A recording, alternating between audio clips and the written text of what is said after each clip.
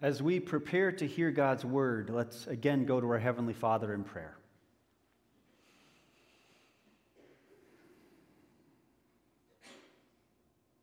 Father, we are grateful for your gracious hospitality. Thank you for welcoming us into your presence. And thank you for speaking to us through your word, through the scriptures. Lord, we pray that today you remove any barriers that get between us and you. Take away anything that's distracting us, anything that just gets in the way of us hearing what you have to say.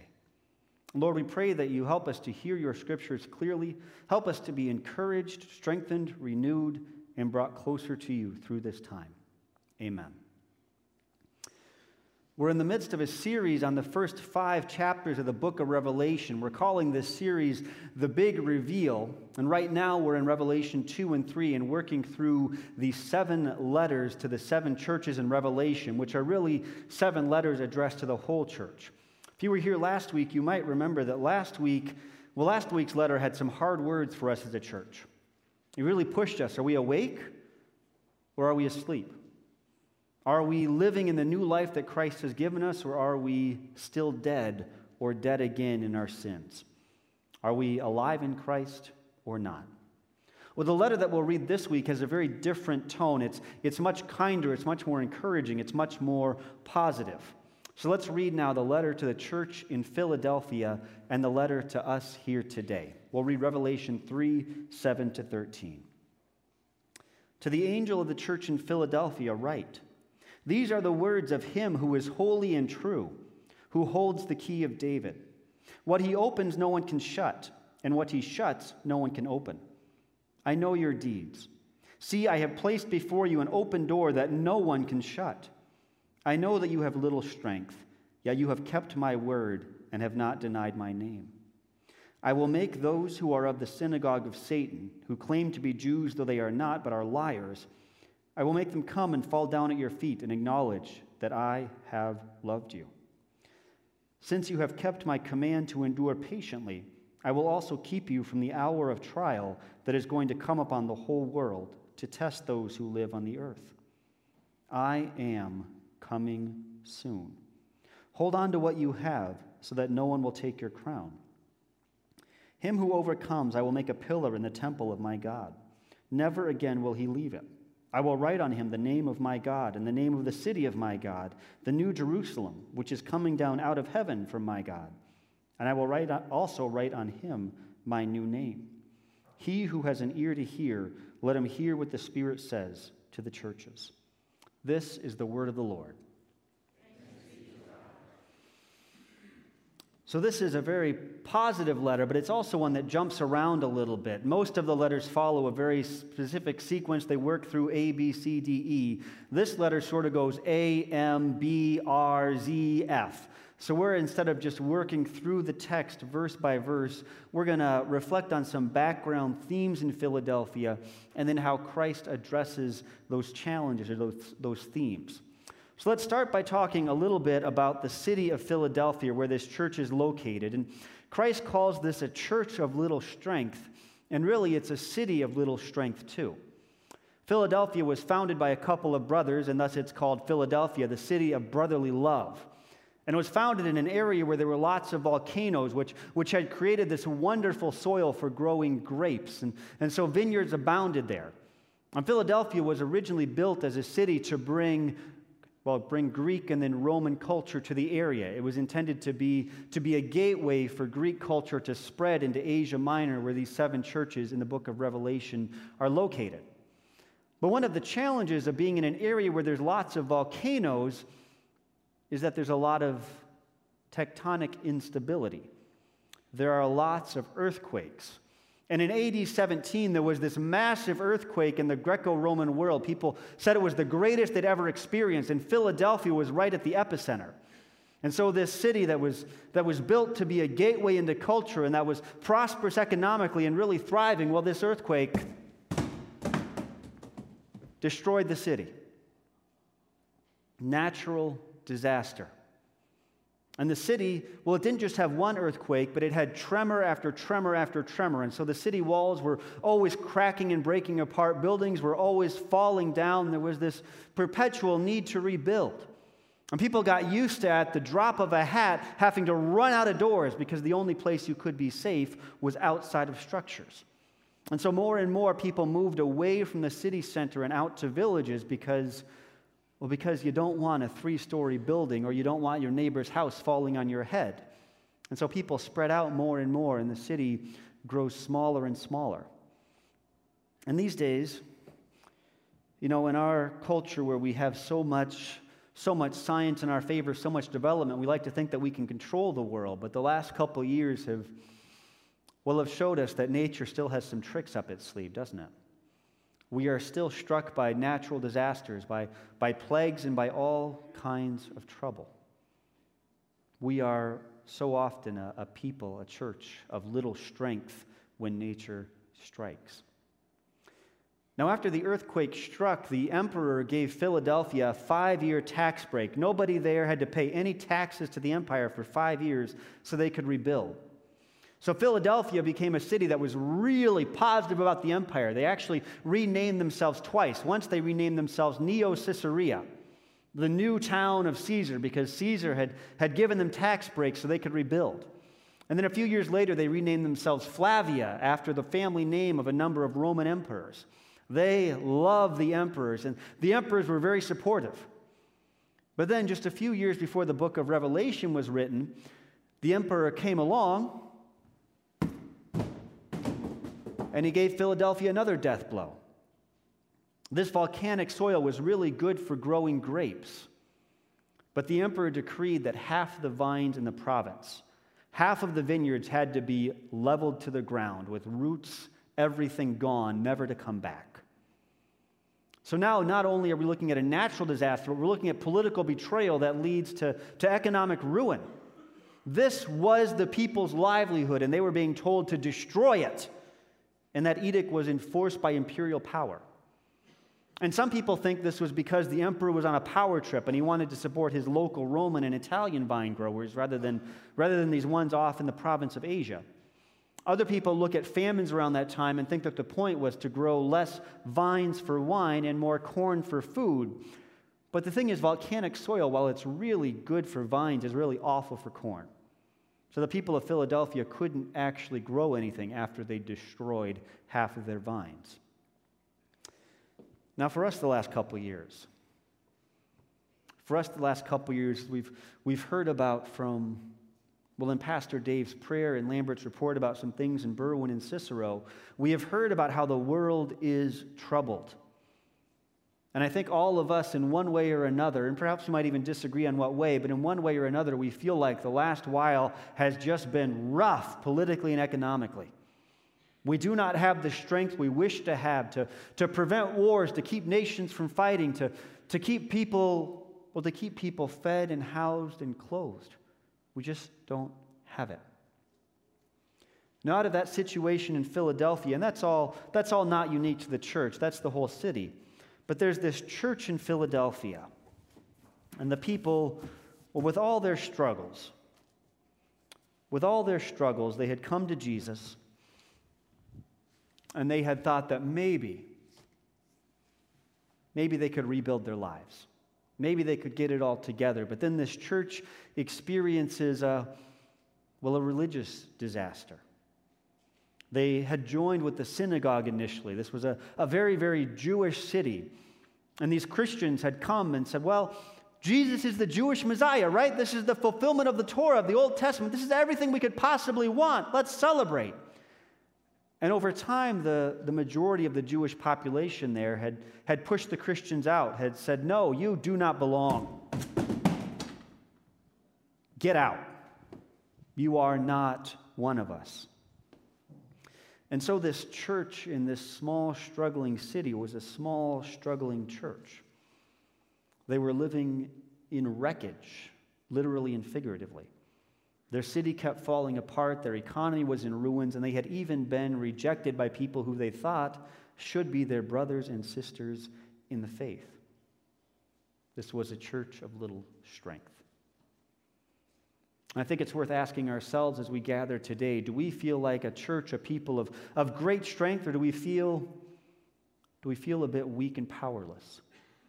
When we look at the world, when we look at the government, when we look at politics, when we look at the economy, and even when we look at the spiritual forces out there and the current sense of where the world is going and how it is going there, I think often we feel weak and overwhelmed.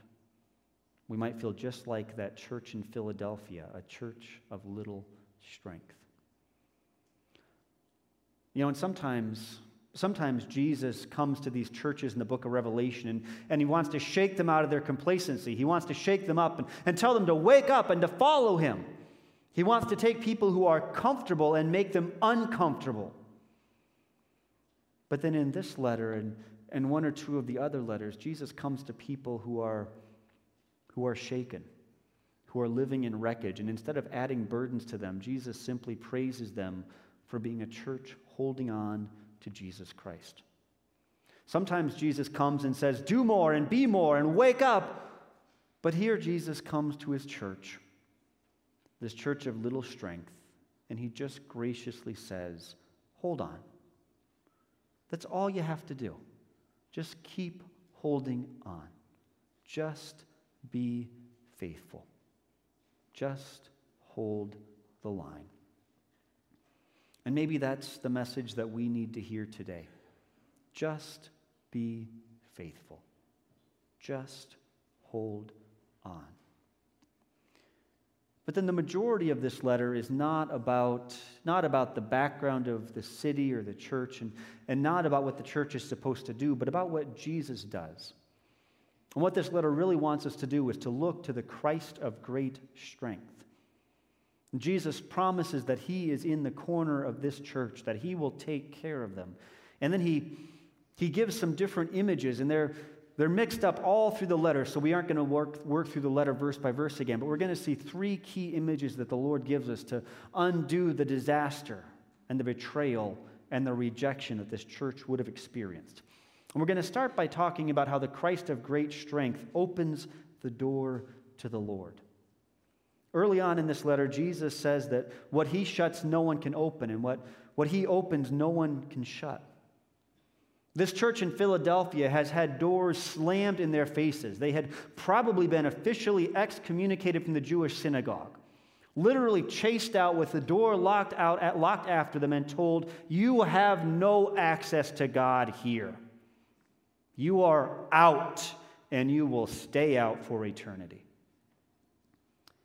And in that spiritual background, as they look at what seems like spiritual wreckage, Jesus comes to them and he says, I have put before you an open door that no one can shut. What I have opened, the access I have given you to the Lord, no one can take away. Jesus himself guarantees our access to God. And that's still a promise for us today, that when others attack us, Jesus will undo those attacks. Jesus even goes so far here as to say, those who are of the synagogue, those who have thrown you out, someday they will come and they will kneel before you and they will confess that you are my beloved. That will happen, promises Jesus. Your enemies will have to acknowledge that I am Lord and that I love you. Now, there's some debate over in this passage when Jesus says that he will keep his people from trials, whether he'll keep them from trials or whether he'll keep them through trials. And I think the better argument is that Jesus will keep people through trials. This promise of the open door is not a promise that anytime we like, we can just step out of our troubles and we won't have any hardship in this life. That is not what the Lord promises. But what he does promise is that he will walk with us and that we will never lose our access to the Father. So I would invite you to reflect today. We think about how Jesus has opened this door that no one can shut. How are you perhaps experiencing that there is a barrier or a wall between you and God? Maybe there is some sin in your life, some weakness, some lack that you feel like disqualifies you from being in God's presence. Maybe you get it intellectually, but at the heart level, you've just never really felt like you belong to the Lord. Maybe you have so many questions and doubts, and you feel like you just can't get into God's presence because there's all this other stuff in the way. Maybe in your own life there is some hardship, some way that the world or another person or even the church hurts you, and you feel like you just can't get past that wall to God. Well, I think it's completely valid to feel that way because our lives are hard, and there are lots of things we need to wrestle through, and I don't want to undercut that wrestling. But brothers and sisters, the reality is none of those are truly barriers between you and the Lord. There is nothing in your life. There is nothing you can do. There is nothing that can be done to you. There is no question you can have. There is no uncertainty you can have that actually creates a barrier between you and the Lord because Christ has done his work. Christ has opened the door to the Father, and there is no one who can shut it. Not for you, not for me, not for any of us. If Christ has opened that door, then it is open now and forever. So the second image we'll talk about today is the key of power. The Christ of great strength, he holds the key of true power. And there's a very explicit reference to Isaiah chapter 22 here. So if you want more background, you can go later and read Isaiah 22. But the story there is that there is this gatekeeper in the house of God in Jerusalem. There is a gatekeeper whose power is second only to the king. His name is Shebna, and he is corrupt and he is vicious. And he is running the city for his own ends, for his own gain, and he is preventing people from getting to the king, and he's terribly abusing his power. And the Lord comes in Isaiah 22, and with language that is echoed pretty much word for word here in Revelation, he says, I'm getting a new gatekeeper. And this new gatekeeper will have the key of David. And this is not a small key like we have. This is something that's so huge, you'd probably have to carry it over your shoulder, and everybody would know that you had the one key to the city of David. And this one will come, and with his power, he grants you access to the Lord. And because he is faithful and true, he will not betray you. The emperor might play nice for a while, but eventually he will destroy your economy. You might like the president you have, but he's not going to last forever, and you probably aren't going to like everything he does. Any human that you put your trust in, any power that you grant to somebody is likely to be abused. But this text tells us that Jesus comes as the eternal gatekeeper to the eternal king, and he will always be faithful. And he identifies himself so much with us, and he identifies us so much with him, that what's good for him is good for us, and vice versa. And so we can trust that Jesus always has our best interests at heart.